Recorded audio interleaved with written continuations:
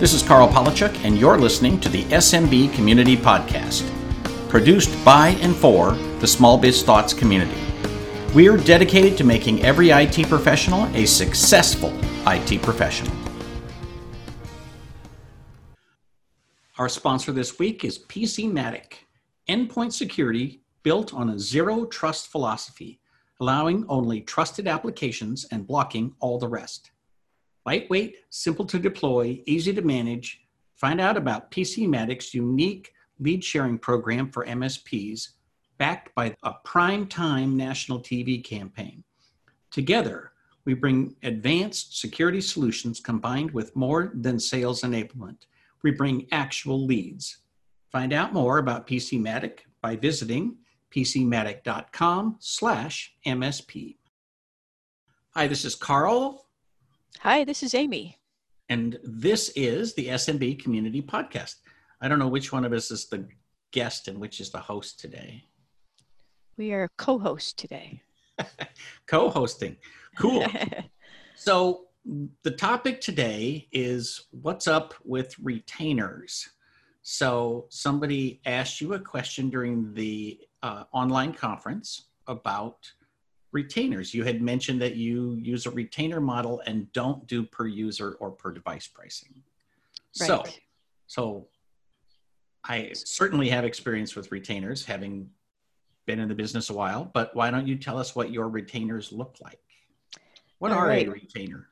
Yeah, so a retainer is a fixed price at which you agree to be available during a period of time, right? So, so in the case of my retainers, the way that they work is the retainer covers the portion of the work that we know that we need the freedom to do every month, right? So we will size the retainer. We'll take a look at the company and say, okay, for this size of company, we're going to need, 6 hours every month to do maintenance activities, and we're going to expect about, 3 hours of help desk calls from a company like this.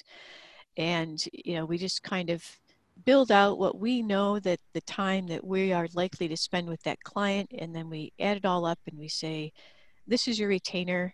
You're going to pay us that amount every month. And this retainer represents up to 10 hours, say.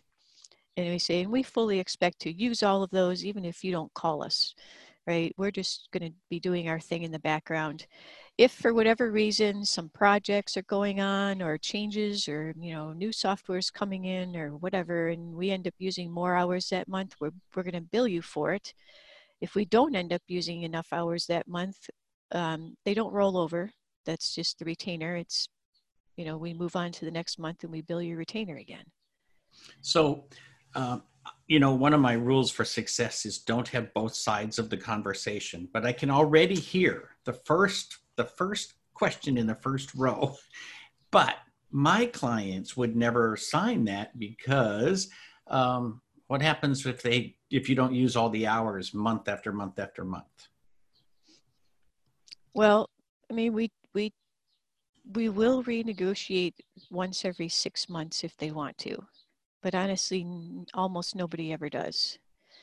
The retainer seems like it's really easy for them to understand, and it's never such a big number that they balk at it. They just, some people have a little bit of trouble with it not rolling over. We're like, well, it's not ours, it's a retainer. The retainer represents a certain group of hours because, that's how we calculate, right? No matter how you do this, whether it's per device or per user or retainer, you are ultimately calculating your hourly, right? How many hours do I have to allocate my staff to be able to do this thing? Right. And so, while it represents hours, it's not actually a block of hours for you're just going to draw off of. It's like, this is your retainer and we can do whatever we want to with the time in that retainer.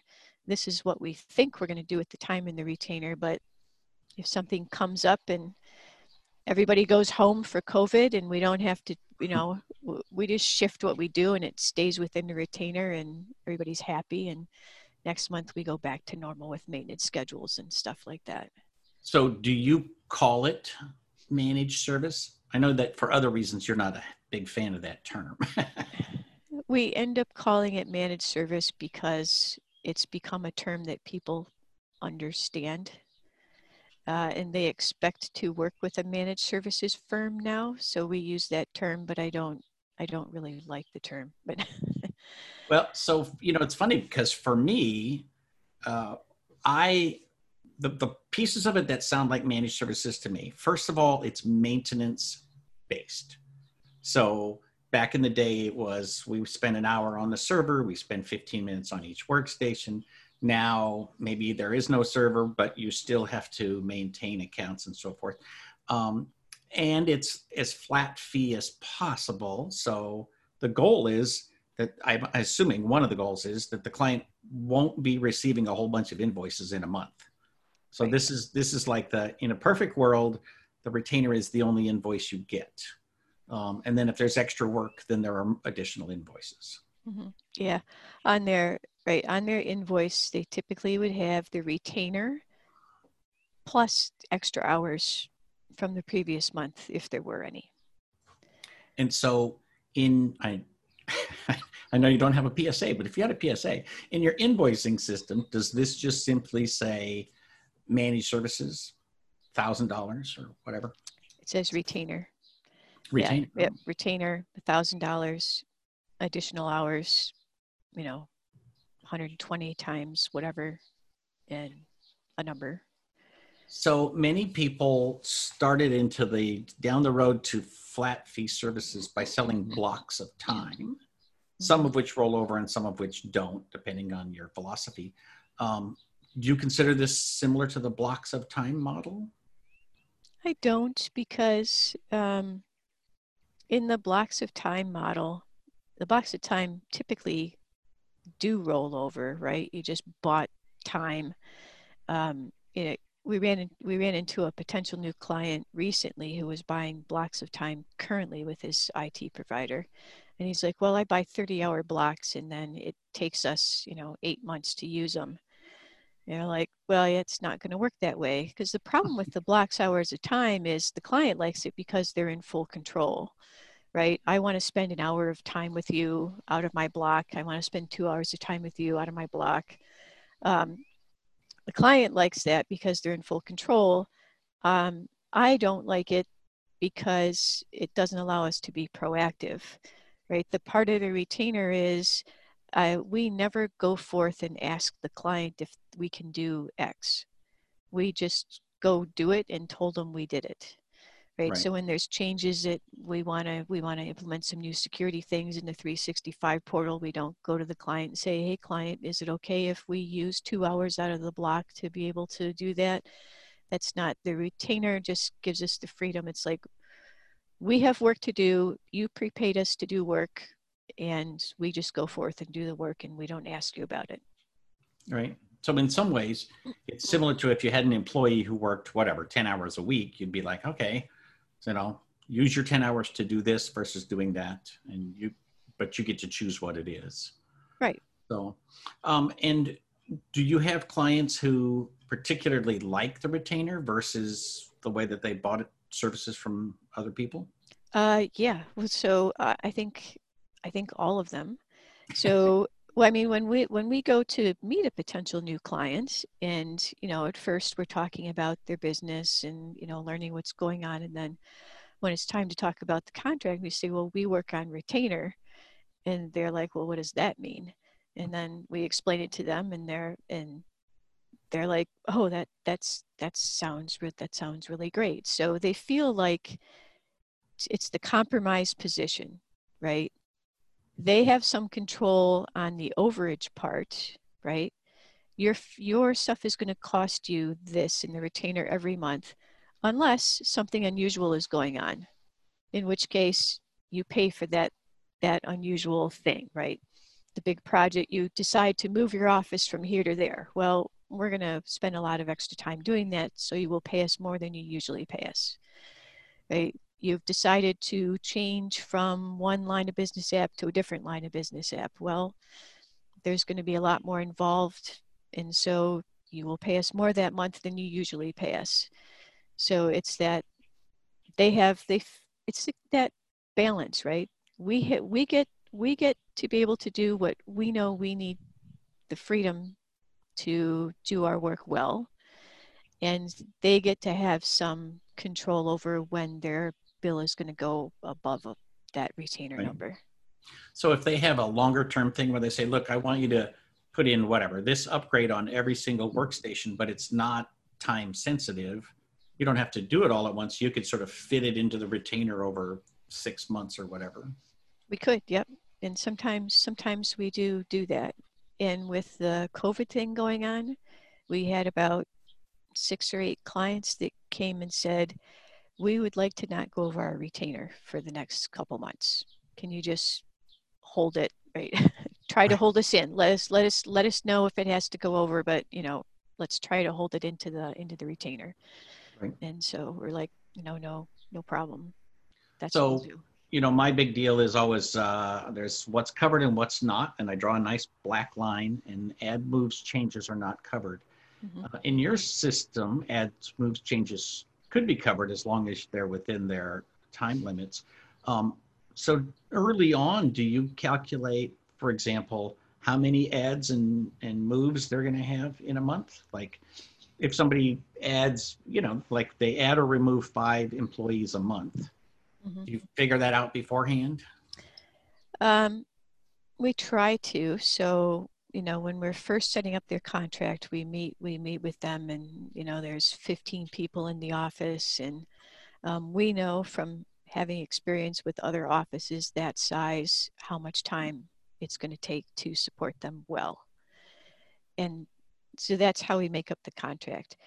If we get into it and we find that it's significantly different than that, it's actually to their advantage, because we in our calculating back down to the hour to figure out what the retainer is going to be, the hours in the retainer turn out to be slightly less than the additional hours outside the retainer.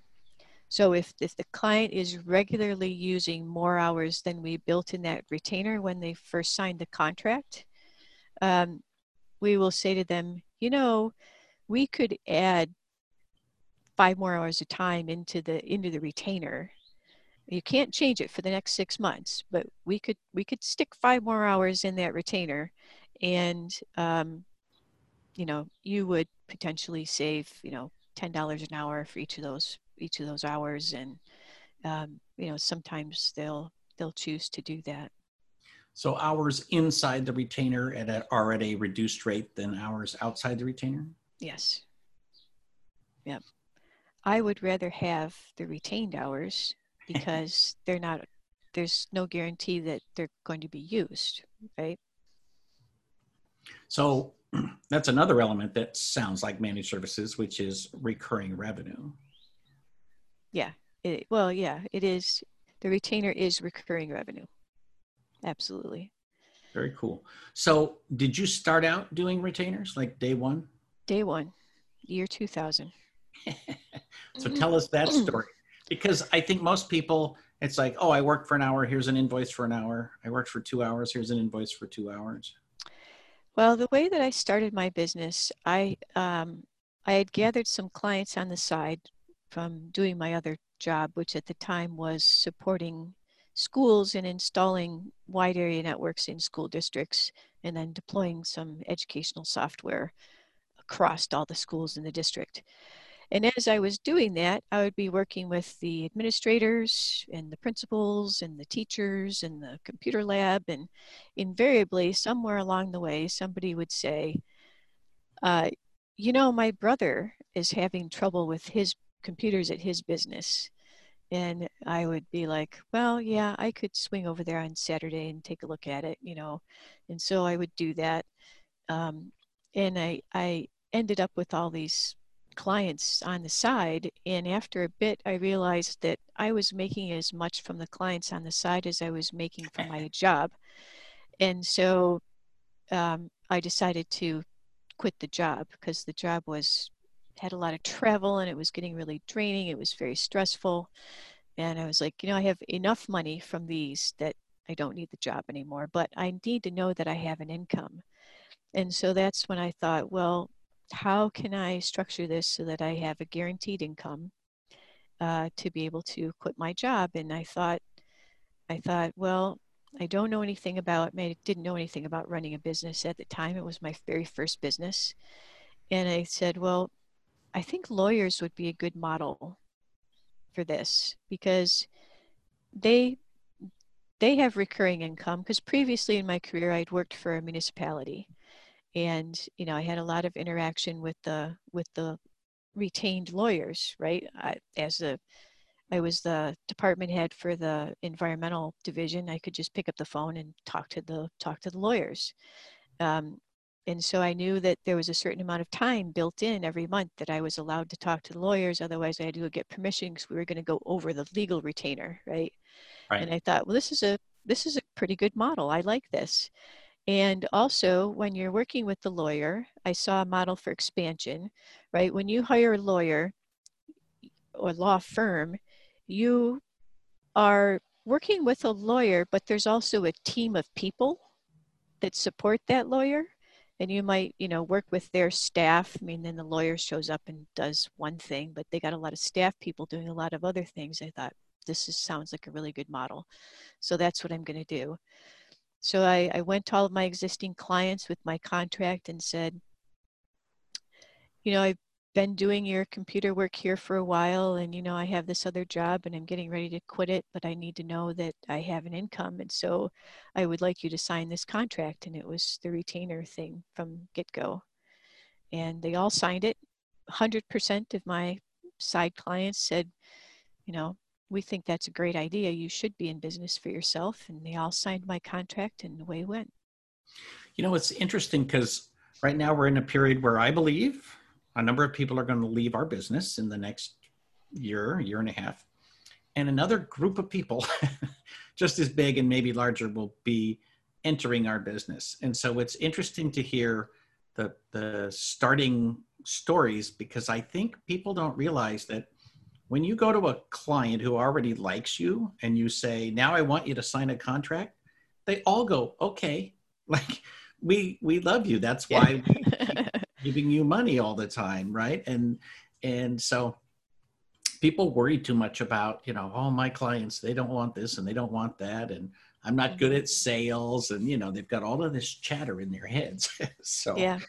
Yeah, there's a lot. The raising of prices is that way too. I finally learned that the way to raise prices is not to tell anybody that you're doing it. Just raise the price on the invoice when you send them out next time. And, of all the clients you have, they'll just pay the invoice, and one of them will say, "Did the price go up?" It's like, "Yep, we had a price increase." "Oh, okay." It's like, wow. It's funny because when I started out in technology working for big companies. And so part of being the operations manager is I managed the contracts for maintenance of, the HP mainframe and the Novell networks and, da, da, da, da, da. And so it never occurred to me to not have maintenance contracts. So when I went out on my own, it's like, okay, I'm going to be the guy who sells and services the maintenance contract. So like this whole concept of break fix, like I was introduced to that later on. Yeah, But I didn't start out that. Yeah, I saw that other people were doing the break fix, and I was like, I don't know how you do that. I couldn't fathom in my head how I would ever hire somebody, because when I decided I was going to have a business, I knew it wouldn't be just me, right? I was going to have a business that was going to be me and other people. And so I couldn't fit my head around, like, I'm going to have a break fix business where I don't know what my income is. I'm going to have to hire this person, and either I will hire too many people and the phone won't ring and we'll go belly up, or I can hire not enough people and all the customers will be perpetually unhappy because they're waiting. I just couldn't figure out how that works to to have happy customers and, you know, and still, still make money. It just couldn't figure it. So you're currently at about 15 people, is that right? No, no, 15 no. employees? 7. 7 employees? Yep. Oh, okay. And so do you have to do all the sales, or is this scalable enough that Ted or somebody else has been trained on how to actually calculate what a reasonable retainer is? Yeah. At this point in time, Ted is the manager of the business, and I am the owner of the business. And he has been fully trained. He goes out and does all of the sales calls on his own now. For 2 or 3 years, he and I went together, and then eventually I just backed a little further away, a little further away, a little further away, and eventually I was just sitting in the meeting, observing him do it. Right? Right. And then no need for me to go anymore. You've got this down, and so he goes out on his own and does them. Very cool. And is there I don't know, a formula? Is there a worksheet, or is this more art than science? Um, I would. There's a formula, but it's not written down. It's in our heads, right? I mean, it's yeah. It's one of those. It's one of those unwritten things. Um, there's definitely a formula to it, and it's really just based on our familiarity with other clients that we already have, right? It, we have a lot of clients grouped into different industries, and when you walk in, even if it's in a new industry, you can kind of see like, oh, in this industry, these are all people that sit at their desk and they use these same 4 applications, but they're in a completely different industry than a different client that uses those exact same applications. And we can say, you are like this client we spend this much time with, very likely we're going to spend this much time with you too. Right.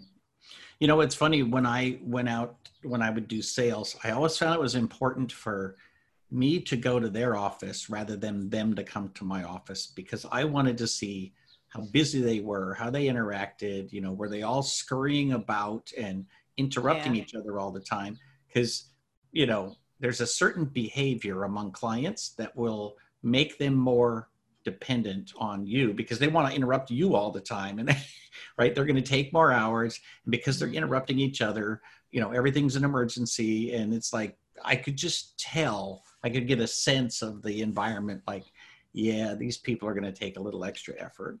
Yeah, I always wanted to go visit the potential client because I could pretty much tell you when I walked in the door whether or not this was going to be a client for us or not. So the client that works for us are ones that are very tech forward, right? Technology is important to their business. They like the technology. They want to be at the, not the cutting edge, but, one small step behind the cutting edge. They're really tech forward companies. And if I walk in the door and it's knotty pine paneling with green Formica countertops, that's not going to work out for us, right? They haven't invested in updating their office in the last 50 years. Their technology is going to be the same way. Wow, I just had a flashback to a very specific client, and I will bet you a large lunch at a drive-through window that Manny would have the exact same client flashing to his head. So, So that's why I always wanted to go to the client too. Well, not only that, but we've never had an office. So we've always, gone to the client. And, but yeah, being able to see their office space makes a big difference. well, also how they behave. I mean, I've told the story before how Mike and I went into this one organization that Microsoft sent us into, and we knew instantly we would fix their problem, but they would never be a client just because of the way the boss behaved to his employees. It's like, I don't. There's enough money in the world. I don't have to work with him. I think I've let 2 clients go over the years, just for being obnoxious people. I mean, yelling, screaming types. So it's just like, we're not here to be abused. And, you know, Right. there's no reason for it, but that's just was the culture of that company, you know, and the way that the people there operated. It was like, go find somebody else, please. Right. Well, and I always tell people when the economy is going really, really well, if you don't like your job, now's a great time to quit because you're getting another job. So I Yeah, wouldn't necessarily give people that advice today, although in the long run, you will get another job. So, and nobody has to work in those kind of stressful environments. I'm So, amazed that people do. I mean, sometimes people stay there and you can see they're kind of downtrodden people. It's like, you just get out and get a different job. well, and some people complain about it for 10, 15 years. And at Yeah. some point you have to realize, okay, you've just accepted like this is what your life is. So, with the employees, with the technicians, did you have to train your techs like, hey, we do this a little bit differently than other people? um, yes. So if they've worked for other MSPs, um, they have a hard time working for me because we're very unstructured in the way that everybody works from home, and each of my people is assigned a group of clients of which they're entirely responsible for. So they have a very high level of responsibility. They're supposed to, it's almost like it's a little bit like they're independent business owners, right? They're supposed to go out, make sure that they know everybody in those businesses and what they do and what their issues are, and be fully capable of, rolling out the new server or the new ERP system, as well as handling the help desk and the whole 9 yards. And when we have our meetings with the client, where we're talking business and strategy and budgeting and stuff like that, um, although either myself or Ted go with them, they are expected to lead that meeting. So, right, I never want to undermine anything with the client that they don't have their tech who's in charge, right? So they may bring in other of us to work on things, but I always want the tech to be seen as the one that's in charge. So would you say that your techs are more business savvy I mean, they become more business savvy. Do they start out more business savvy than the average, IT company? Uh, some do and some don't. On average, I think they do, just because maybe of some of the interview questions that I ask for. I'm looking for someone who's more well-rounded, has a lot of different kinds of IT experiences, and somebody who, when they're talking about technology, I listen to see if they're talking about the tech or they're talking about what the tech does. Right. So it's one thing to like, I don't want the gamer types, right? If I if somebody starts going off about the hardware and the specs and the this and the that and the throughputs and the blah blah, it's all very good and technical, and some people love that stuff. To me, the hardware has just been a means to the end, and the end is our job, I always say, is IT has no purpose other than to make the business great. So what I'm looking for people to say in an interview are things about what they did and the impact that it had on the business, so that they're tying those two things together. If they can't tie those two things together, then they usually don't make it through the interview process. Right. So when you interview, is it hard to find technicians that fit It's that model? it's the hardest thing is to find technicians that have a well-rounded background.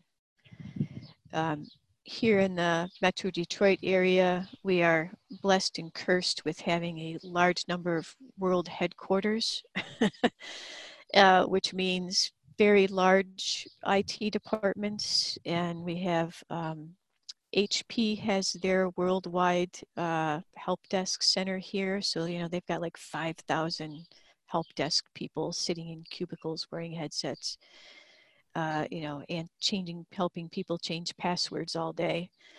And Barracuda has their help center here also, which is got to be a couple thousand people in there as well. And there's just a bunch of them to service the large corporations. So when I put out a job application, 80% of them will be those. And then there'll be another group that has been working temp jobs, and they don't call them temp jobs, contract work, right. For the last large number of years. And they think they're making a ton of money, but they're not. And, they usually want a lot of money, and actually their experience is pretty shallow, right? If you bring in someone and they work for 3 months, the project that they worked on sounds impressive, but when you drill into it, it's not much. And so they'll just have a whole string of that. And so you got the contract workers, and then the big company workers tend to be too pigeonholed. Right. I've interviewed people that change passwords all day. I've interviewed people that change backup tapes all day.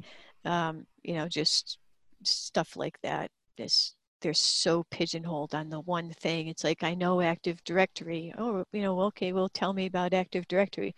Well, each day I have a list of users, and I create about, 30 to 40 users a day. It's like, and and that's it. That's a certification. They have a certification. They know Active Directory because every day they create users in Active Directory. It's like, there's a little more to it than that. But very cool. Well, sadly, we are out of time, but we should do this again and talk. We should go down that road and talk about hiring people and some of that, because I think that'll be an important topic in about 6 months. I agree. Yeah. Very cool. Well, thank you for joining us today. Amy Babinchak from Third Tier and Harbor Computers, is that it? Harbor Computer Services. Harbor Computer Services. Yeah. Yeah.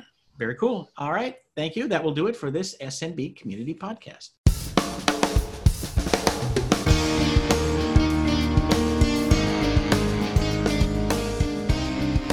Thank you for tuning in to the SMB Community Podcast. If you found this useful, interesting, or fun, please subscribe, share with your friends, and give us a thumbs up on your favorite social media. Please check out the show notes at smbcommunitypodcast.com and give us your feedback.